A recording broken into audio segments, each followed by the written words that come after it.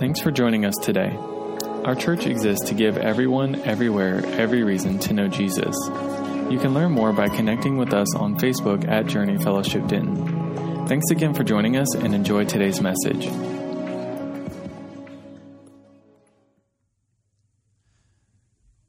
James chapter 4, we're going to get there in just a second, but this being Halloween week,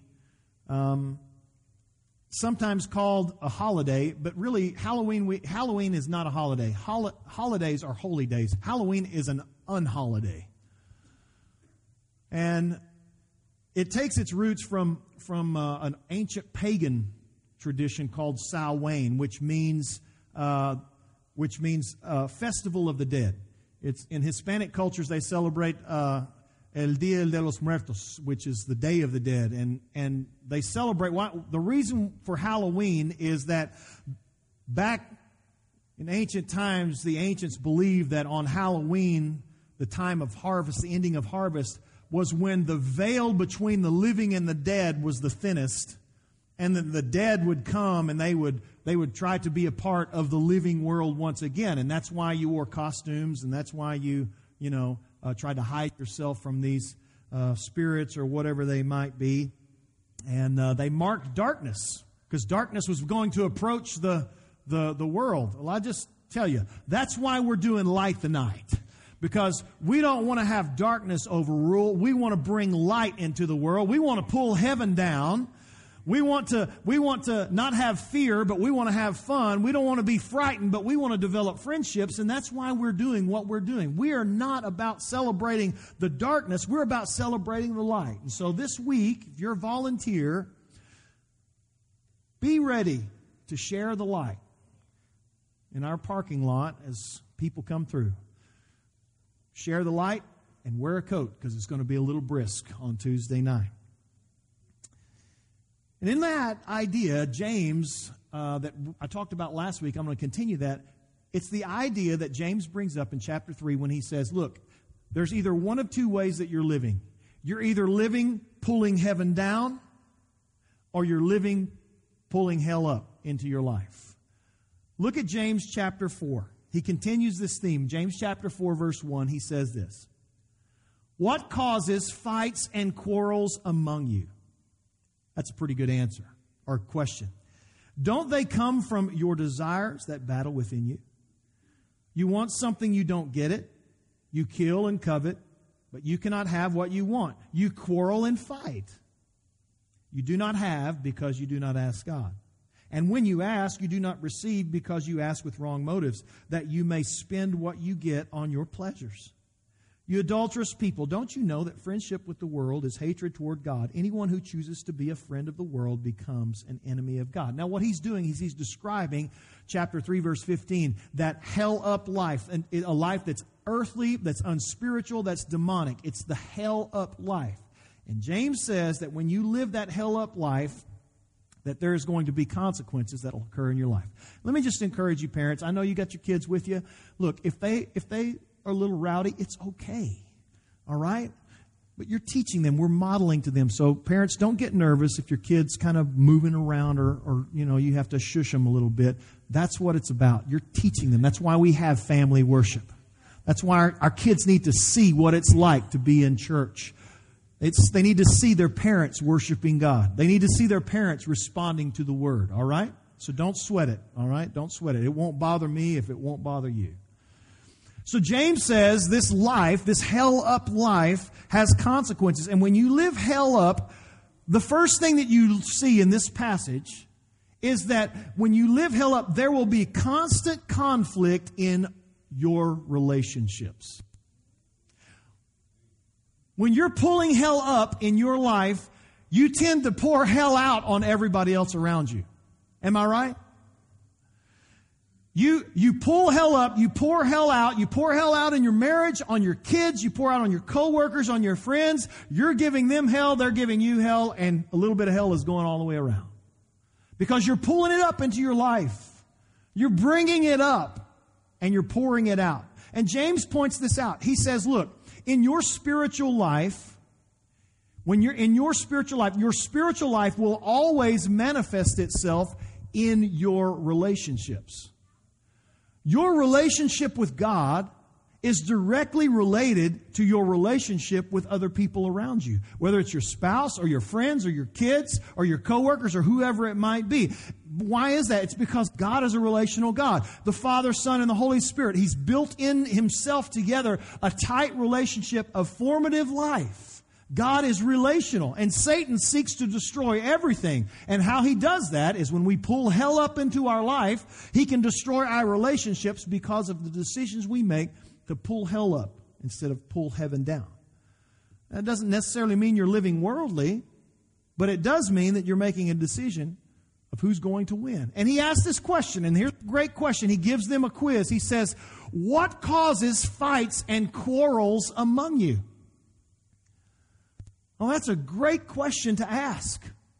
Is there anybody in this room who has not had an argument, a fight, a disagreement, or any kind of issue with someone else over the past year? You have not. Please raise your hand.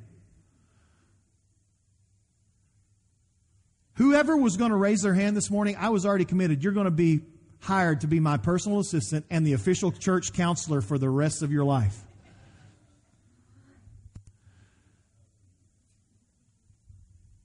The great thing is he asks this important question, and then he goes on and he says, what's the root cause of that question in this rhetorical question? What causes fights and quarrels? Look at it in verse 1. And he says, don't they come from what? Your desires that battle within you.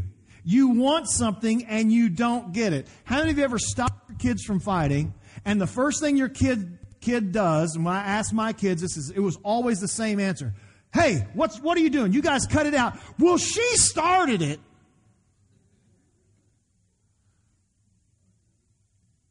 He started it.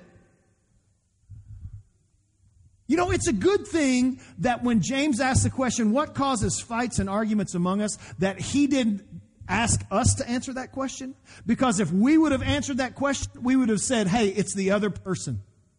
Every fight in my life, it's because of them. And then we start listing, well, it's because this is what they've done, and this is how they offended me, and this is what they did in the past, and blah, blah, blah. That's what we're going to do. We're going to say it's all their fault. And what does James say? What causes fights and quarrels among you? Isn't it your own desires? Oh, man. James shines the spotlight right back on us. He shines it back on us. I know that's uncomfortable. Because you know what? The light shines right back at me too. He shines that light on our own hearts, on our wants, on our attitudes, on our thoughts. He says, look, the reason why you're fighting and you're quarreling, it's coming from within you. Don't point at the other person. Don't blame the circumstance. Don't blame what they've done. Look in yourself first. Don't they come from your desires? That word desires is the word in the Greek. It's the word hedon, which is where we get the English word hedonistic. It's the root word for hedonistic, hedon. Hedonistic basically is the idea that says, if it feels good, do it. If it feels right, then just do it. If you want it, then take it. And if you can't get it, fight for it. Fight over it. Quarrel over it. Argue over it. Whatever you want, just do it. You know, this time of year with Halloween and everything, we're alerted to the occult. You know, and there are two understandings of Satanism. One understanding is the organized Satanism. It's your witches and it's your covens and it's your real, these things. And I'll just tell you, those are real things, folks. It's not something that you can buy at some store. This is a real thing. There's organized. Then there's simplified satanic work. Simplified satanic work is described by the occultist Aleister Crowley from the 19th century when he says this: do what thou wilt is the whole order of the law. In other words, what he says is that whatever you want to do to satisfy yourself, just do it. Whatever you decide, do it. If you want to drink that, drink that. If you want to smoke that, smoke that. If you want to sleep with him or sleep with her, just do that. If you want to hit that, just do it. If you want to yell, do that. Because whatever you want, that's what you should do. You see, when you feed your passions and you don't starve them, you're fulfilling the work of the devil in your life. Now that's strong, isn't it? But listen to what 1 John chapter 3 verse 8 says. He who does what is sinful is of the devil. Not only are the things that the devil does devilish and satanic, but you can be used to do those things. You can be a part of it. You can join in on that. That's that pulling hell up attitude. And here's the important reality that I want you to see in just this first couple of verses. That the greatest threat to your life is you. Me.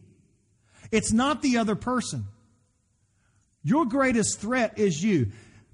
A couple of weeks ago, I saw in the news, and many of you have probably heard this, there was an Alaskan Airlines flight that had to do an emergency landing. How many of y'all heard that story? They had to do an emergency landing because there wasn't a terrorist in the cabin. The terrorist was in the cockpit. An off-duty pilot was an Alaskan pilot set in the jump seat, so and not the pilot or the co-pilot, but there's a jump seat in the actual cockpit, and he sat in there. Well, he was deadheading back to his home base. He had been in Portland, and here's the story. He was 27 years, a tenured pilot, always had an exemplary record. And so he goes to Portland and he does stupid for just a few seconds. He decides he's going to eat some psychedelic mushrooms, and after that happens, he gets onto this plane in the jump seat. He's not flying the plane, he's just catching a ride back to his home seat, and he loses his mind, and he tries to pull the fire extinguisher on the engines, which immediately shuts the engine down and turns an airplane into a rock, and they fall. And they had to subdue him and then put him to the back, put handcuffs on him, all because he did stupid for a few moments. Our greatest threat is not usually what's out in the cabin. Our greatest threat is usually what's happening in the cockpit. That's where the danger usually comes in our lives because of our desires, the things that we want, the things that we desire. You know, I've talked to a lot of people, and they say, you know what? I know how I could solve my problems. If I just had a different husband or a different wife, it'd be better. If I could just move to another town, all my problems would be solved. If I could just change jobs. And you know what's happened? And so many people that I've heard that say to, they actually do those things. And every time they do it, guess what? Hell seems to find them every time. You know why? It's because wherever they go, there they are. The danger wasn't around them. The danger was inside of them. You know, there's some people who, they're just argumentative with everybody. And they blame everybody for it. Well, he's just a hard person to get along with. Really? Everywhere you go, you have a fight. Every person you talk to, you quarrel with. Why? It's because wherever you go, there you are. It's not the outside, it's the inside. It's the desires that you have on the inside, and that's what James says. What causes quarrels and fights among you? Doesn't it come from your own desires? When you don't get what you want? He goes on and look what he says. He says, you want something, but you don't get it. So you kill and you covet, but you cannot have what you want. And so you quarrel and fight. That's what we do, isn't it? We don't get what we want. We're told that you can't have what we want. And what do? We go after it anyway. Right now, at this very moment, behind the stage in the nursery, one of your kids has grabbed the toy of another kid, and they are yanking on that toy, and they're starting to cry, and they're pulling, and they're screaming, and there is a nursery worker back there trying to get between these two little ones that are trying to get what they want, because I want it and I'm going to take it. I heard one person say that the only difference between a 2-year-old and a terrorist is their size. That's about right. That's it. You don't get what you want. You can't have what you want.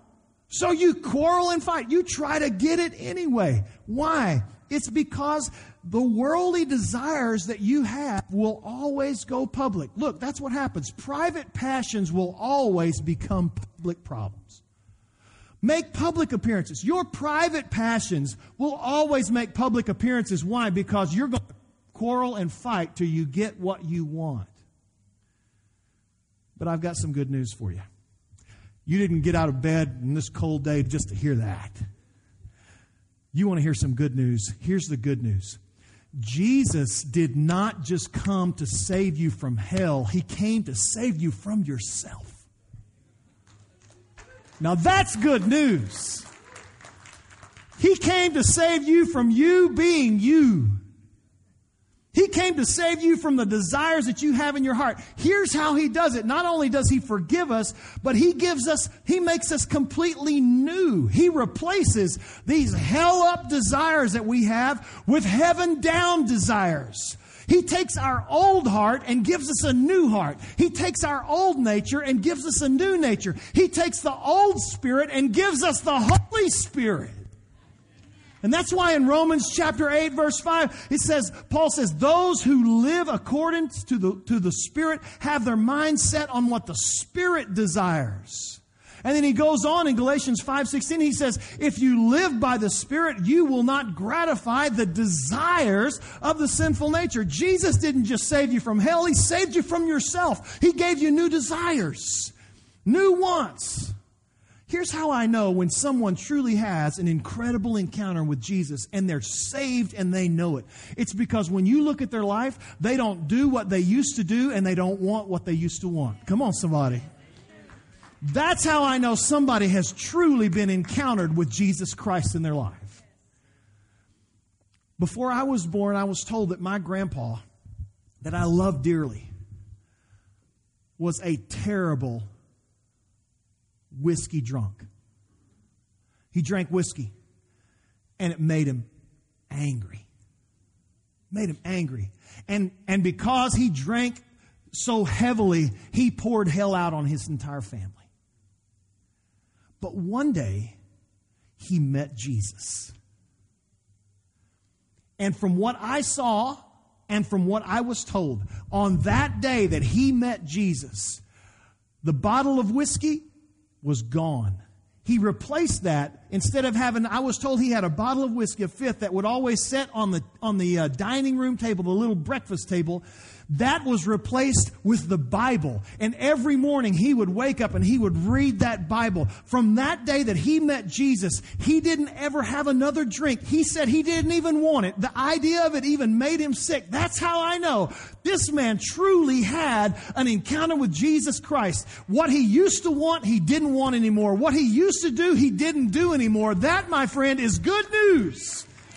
Jesus saved him not just from hell in forgiving of his sins, but He saved him from himself, from destroying himself, his life, his health, and his family. That's what Jesus can do. James says, look, when you want what you want, and you don't get it, and you fight, just remember Jesus. He can change you. And he goes on. Look at else what he says. He says, you don't have because you do not ask God.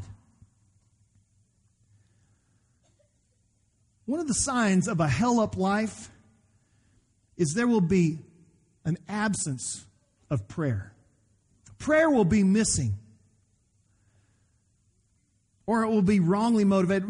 You know, rather than demanding and fighting and arguing with people, your spouse or your kids, in that moment, if you would just take 2 seconds and you would say these words, why don't we just pray right now? Can I just tell you, the fight will stop. Can we pray? Okay.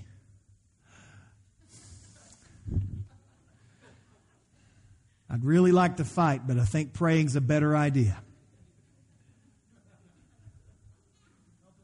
Yes.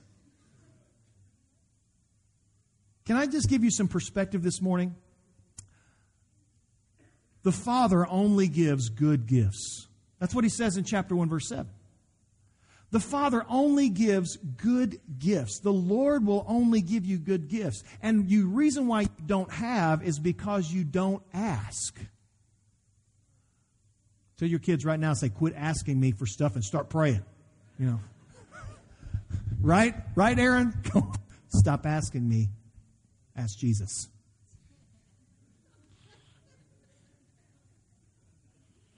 Parenting 101 right there. Yeah, I knew I'd get some applause. That one. Listen, only good gifts come from the Father. Everything, here's great perspective. Everything that's good in your life, you know where it came from? It came from Him. Everything that's good came from Him. That's what the Word of God says. Whatever you have that's good in your life, it came from Him. You say, well, Pastor, I've had some bad things in my life. Where'd that come from? Matter of fact, I prayed about it. Still had to walk through some bad times. When I was a kid, I remember one Christmas, we were opening up presents. And there were several boxes with my name on it, and my mom slid those to me, and she said, I want you to open these first. And as I started opening, I was so excited, man, because I knew what I'd been asking for Christmas. And I was opening it up, and I started getting things open. And the first box, it was a big old box, and it was into another littler box, and then another littler box, and finally I got down to a box that's about that size. And I opened it up, and it was batteries. And I was like, okay. And I tossed them to the side, and I went to the next gift, and it was the same thing. I opened it up all the way down, and I got to the bottom. It was another set of different size batteries. Had some D batteries and some AA batteries. I'm like, yeah, great job, Santa. Right? Then, after I'd opened I got this stack of batteries, and there's like, oh, Merry Christmas. And I'm like, yeah, Merry Christmas to me. Then Dad pushes this other box toward me. He said, here, open this one, son. I open up the box. It's a remote control car. Big, huge, awesome thing with, of course, a remote control that goes along with it. Here's what you need to see. You don't have because you don't ask. Sometimes we ask, and the Lord gives us the batteries first.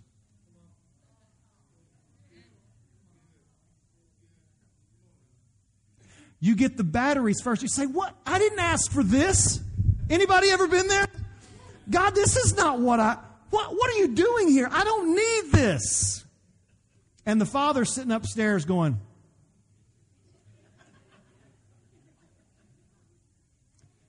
you need it. You're going to need it. Lord, I don't need patience.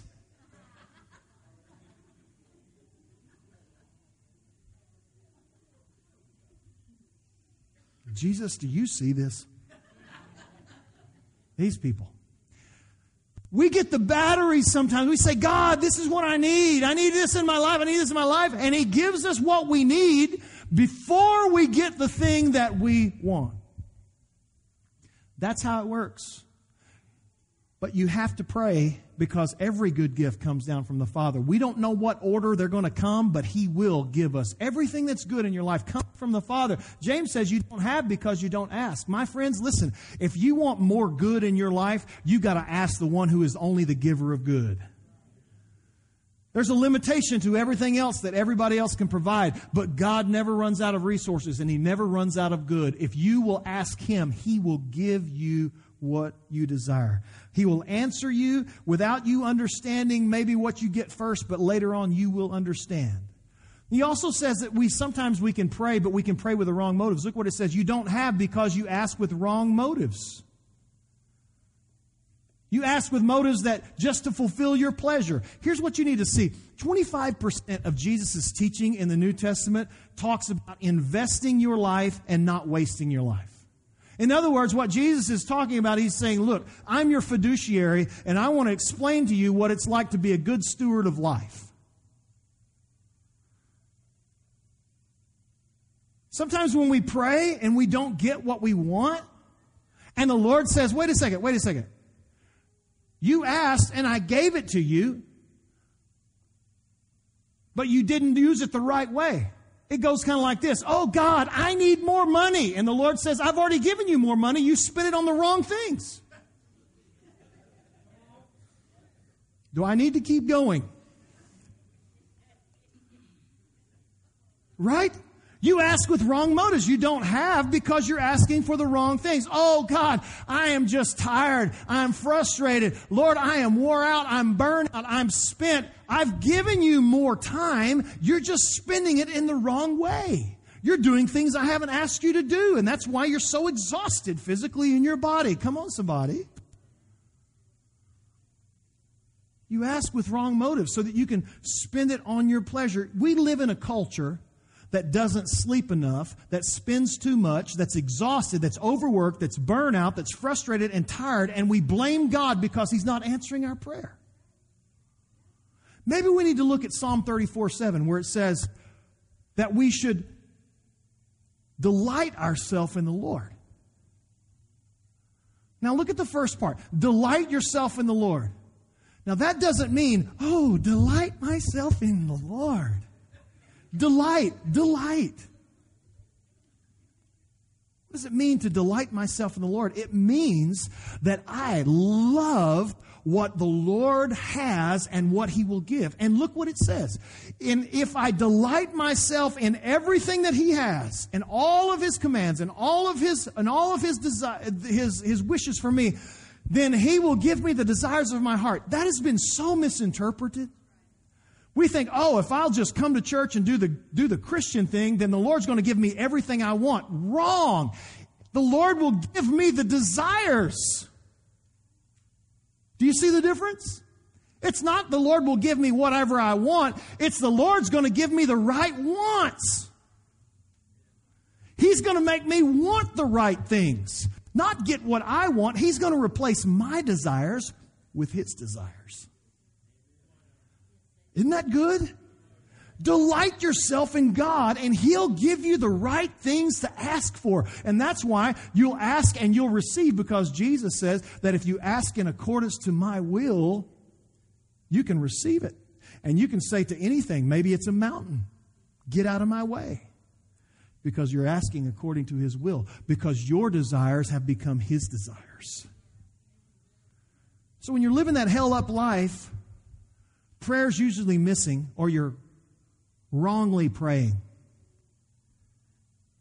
So in exasperation, look at verse 4. In exasperation, James uses the strong language of hell-up living. He says, you adulterous people.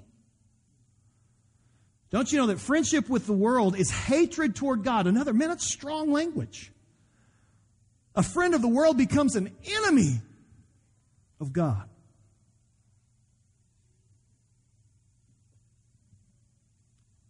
God's description of a confessing, heaven-down person who's living a hell-up life, God's description and tag and word for that person is an adulterer. Whew, that's heavy. That's strong. That's strong medicine this morning. Oh, I'm at church today. But Monday, you're pulling hell up into your life and spreading it around. He uses this idea of marriage. Shannon and I are in a Christian marriage. In the summer of 1991, I asked this beautiful lady, you want to go get a Coke? It turned out being a cup of water because I'd left my wallet. Don't remind me. But for the last 27 years, we have been in relationship. It's a relationship that the Bible calls a covenant relationship. You see, our relationship is unique. It's different. My relationship with her is different than my relationship with anybody else in this room. It's unique. It is sacred. It is me and her and God, and that's who this relationship all is about. It is about covenant. It's special. And we give 100% to that. In marriage counseling just this week, I said, look, marriage is not a 50-50 proposition where you're doing 50% and they're doing 50% and you might total up 100. No, marriage is 100% all the time from each person. You're given 100%. You've got to work on it all the time. And anything outside that this covenant relationship, the Bible calls adulterous. You see, in the Bible, Jesus is compared to as a groom, and the church, or the people of God, are compared to as the bride. And God wants this relationship, like you see in a marriage, to be a covenant relationship. It's about fidelity. It's about loyalty. It's about staying together. It is a special, sacred relationship. But here is the thing. Right there in verse 4. Here's the problem that I see in American Christianity.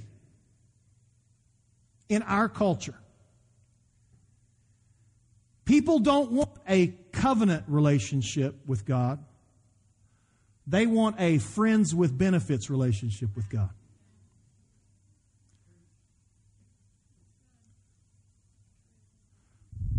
We don't want a covenant relationship. I want a friends with benefit relationship. In other words, I want to get all the things that I want from you without having any commitment to you. I want a non-exclusive relationship. I want a relationship that's not about covenant, it's about convenience. The fourth thing that you see in that hell-up life that James describes in chapter 4 is that our relationship with God is based on convenience rather than covenant.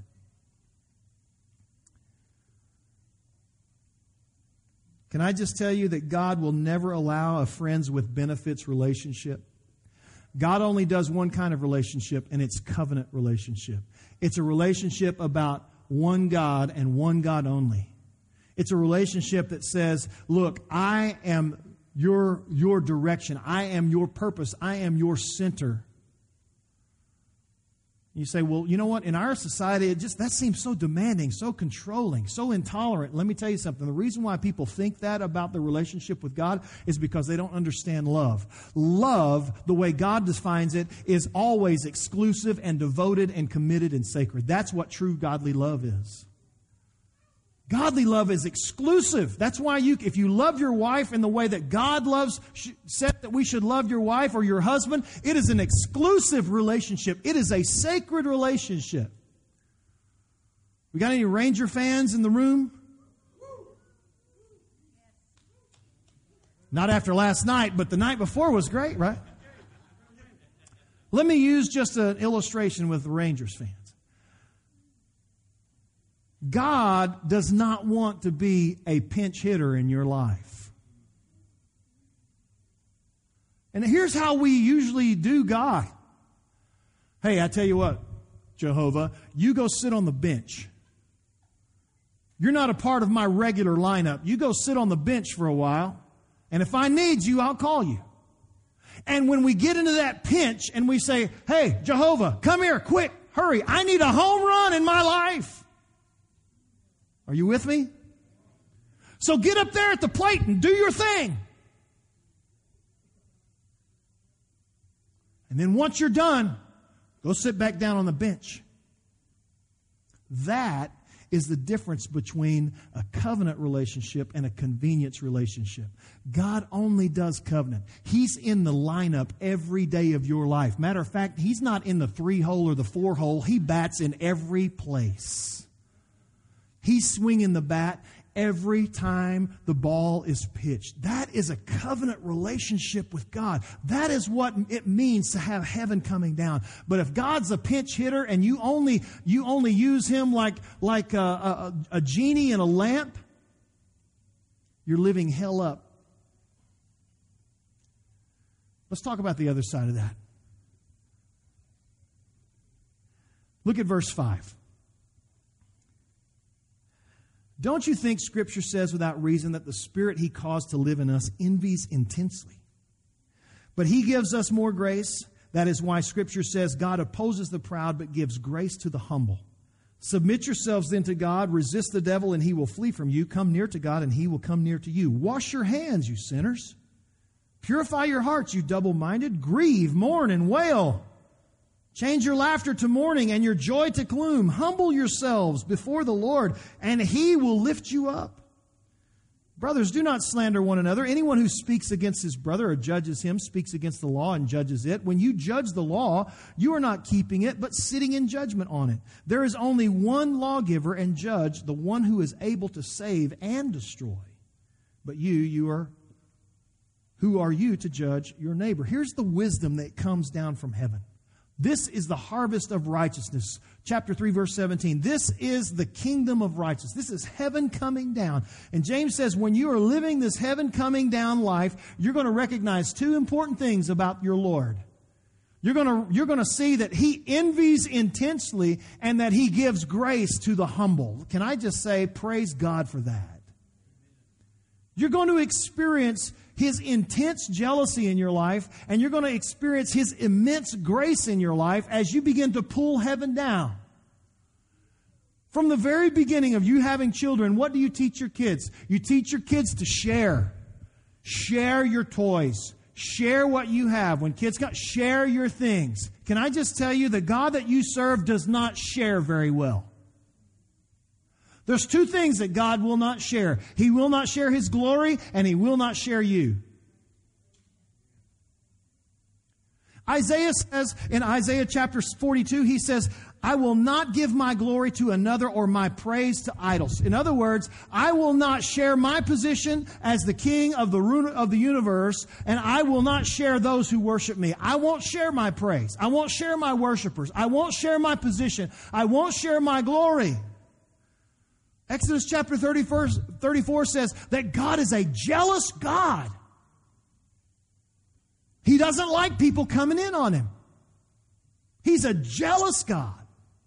God does not want to share you with someone else. You know, it'd be really weird if I sat down at my dinner table and there's a place that I always sit. I always sit at the head of the table. You know, I sit there because that's just kind of where everybody wants me to sit. You know, most of you guys, you do the same thing. People kind of make room. Where are you going to sit? Well, there's your plate, babe. You sit at the head of the table. You know, it would be really awkward if I was in the kitchen fixing my plate and Shannon and the kids, they all go and sit down around the table, and as I walk out of the kitchen into the dining room, there's some other dude sitting at the head of the table.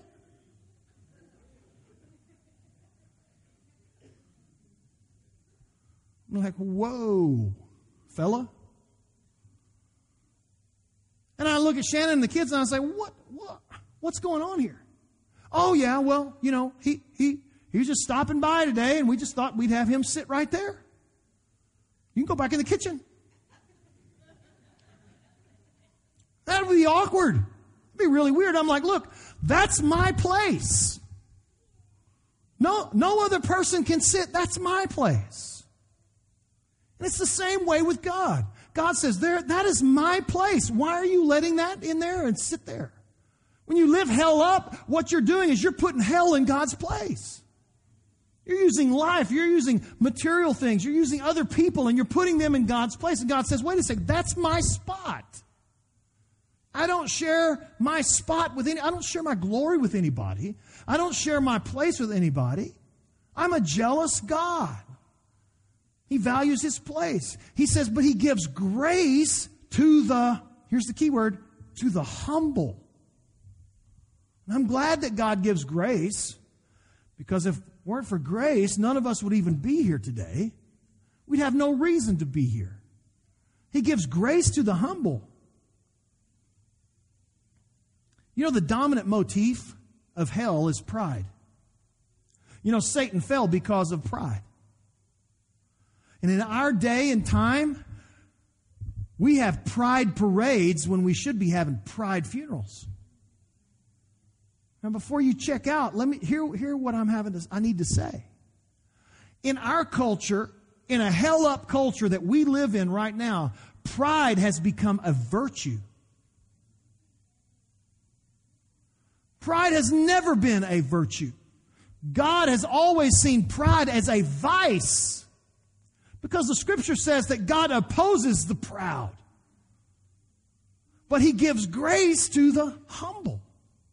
We think pride is something to have and to glorify and to be exalted. But let me tell you something. Pride will keep you from God, and pride will cause all types of fights and quarrels in your life. The reason why you fight and quarrel is because you allow pride to take over, and you want to be the one who is right. And here's the great thing, is that God gives grace to us in the form of the Holy Spirit, because the Holy Spirit works on our hearts to soften our hearts so that we can say these words: I'm sorry, it's my fault.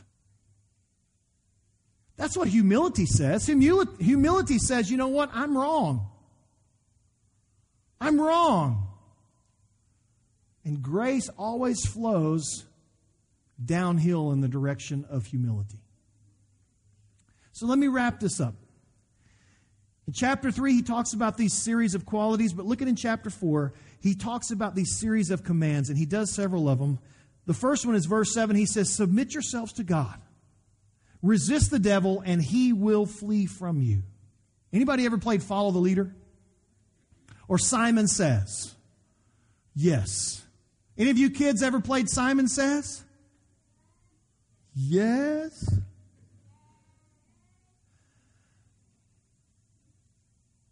Kids, who is our leader?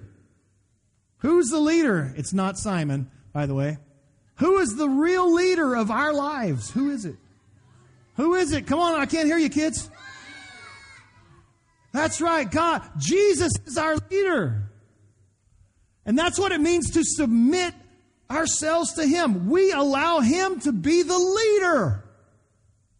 He's the leader of our life. If He says, let's go this way, we go that way. If He says, do this, we do that. If He says, stop, we stop. He is our leader. Sometimes it's a cooperative relationship where He says, hey, let's reason together. You know, the older kids get, the less spankings they should get. Can I get an amen from all the kids? I heard a kid say, that's not true. Pastor, that's just not true.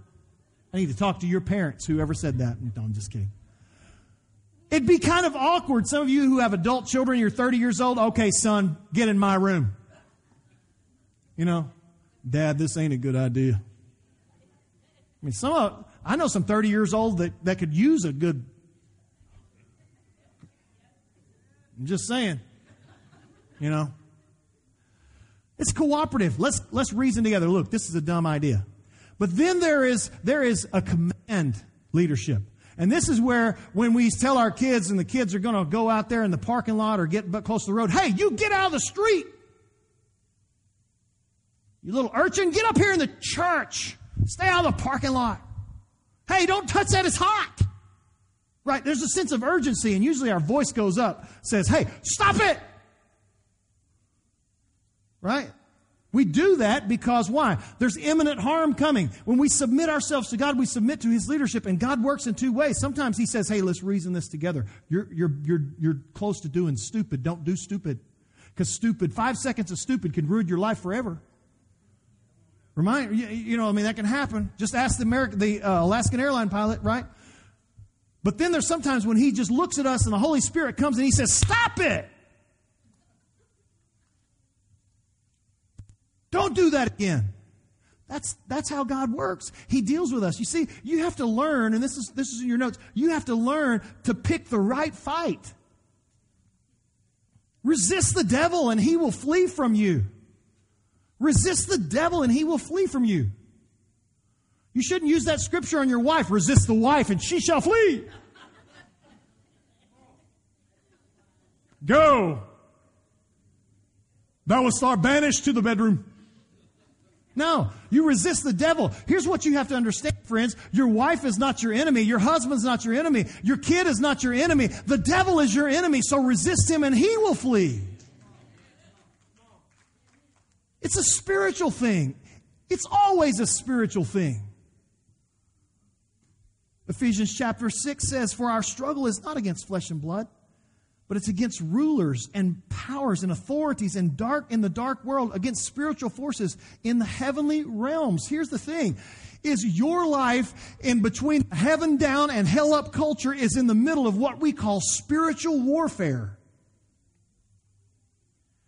We know what it's like to have temptation. We know what it's like to want to give up. We know what those things are like. That's what it feels like. And what you have to do is you just have to say, nope, I am going to resist hell as it tries to flood my house, and I am going to pull heaven down. Right?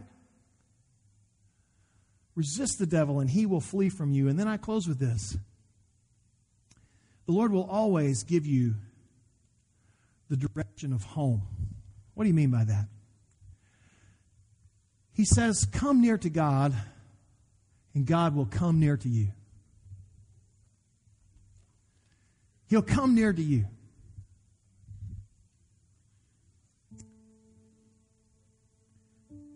It reminds me of the story of the prodigal son, right? Everybody knows that story. The son basically said, I want my inheritance now. You know what that really meant? It translated in that culture is that if I want my inheritance now, that means the only way that I can get an inheritance is if you have to die. So basically, you're dead to me. I want my inheritance. I want my money now. And that's what he did. And he took the money and he went out in the world and he wasted it. And everything was fine and everything was good until the money ran out. He found himself face down in a pig pen, is what the Bible says. And the Scripture says that he came to himself. He realized his mistake. And so he thought, you know what? I have no other choice. I have no other options in my life. The only place that I can go is home.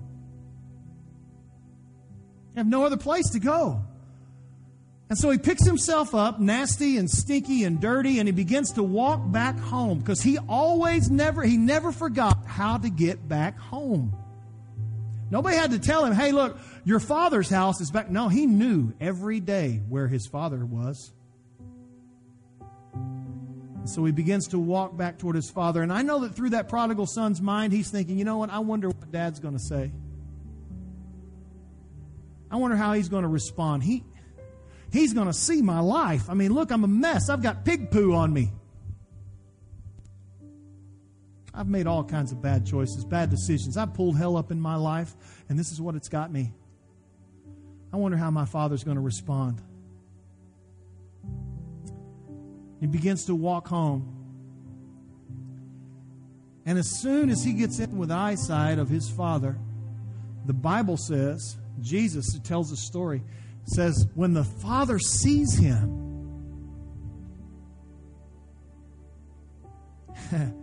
he begins to run toward him. He didn't ignore him, and he didn't even walk toward him. He began to run toward him. Now, how many of you grown men in this room have you ran full speed lately? First of all, that's a health hazard for some of you. Second of all, it's kind of undignified. I don't want to see all those moving parts because you'd look like a yard sale. Things would be falling off if some of you tried to run full speed. I know that's me. Try to run full speed in about 3 seconds. I'm like, dear Lord God, healing. This father, this dad, he begins to run. He wrapped his arms around that kid that smelled and stunk, and he was dirty, and he didn't look like much. And he said, oh, son, I've been waiting for you. You're home. You're home. You're home. You're home. And then in that moment, heaven came down. Heaven comes down. Can I just tell you, I don't care who you are in this room. You might have pulled hell up in your life. You might have pulled it up in your marriage and in your friends and at work or whatever you've done in your past. And all you have to do is remember that there is a place called home. It's in between the Father's arms. And He will run to you. And as soon as you begin to raise your head up and you start looking toward home, He's standing right there saying, I've been here the whole time. It's finally time. Come on, son. Let's go in. Let's have a party. You're home. Jesus came not for us to live in darkness, but for us to live in light. He came not to live in death, but to live in life. He came for us not to flounder in life, but for us to be living abundantly in life. That's what the heaven down life is all about. And this morning, I'd like for everybody to just pray with me. If you would, bow your heads. I'd like for all of our communion servers to come and to get in place. with everybody's head bowed and everybody's eyes closed this morning, I want you, before we remember the sacrifice that Jesus made, I want you to deal with some things in your own life. Remember, it comes from the inside. Now, some of you are sitting here today and you say, you know what, Pastor? You don't know what all I've done. You don't know the things that I have done, the things that I have said. You don't realize what's happened in my life. Here's what I want to remind you of. God knows, and that's why Jesus came and died. He loved you that much. He knows. He knows. So as we just in this moment, before we are served and we remember the Lord's sacrifice for us, would you just begin to prepare your heart right now to take this table together? Prepare your heart. Say, Lord, speak to me today. You guys just take your positions in front of each section. Yeah, in front of each section. Ask the Lord to speak to you. Sydney and Johnny, would you take your position right here? Yeah, there we go. Ask the Lord to speak to you as we begin to take the table today. Would you pray that prayer? Let me pray that prayer with you. Father, I just pray that, Lord, that your Spirit right now would begin to speak to everyone's heart.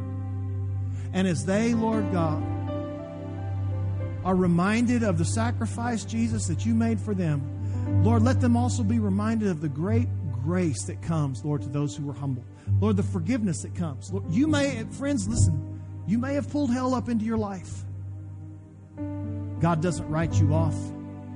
He says, come home. Come home, and we'll make it all right. Come to the table. That's exactly the first thing that the Father did when he got that prodigal son back.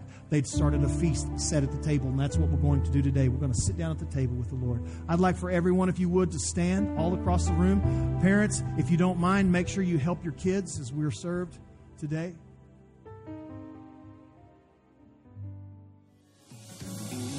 Thanks for listening to this message.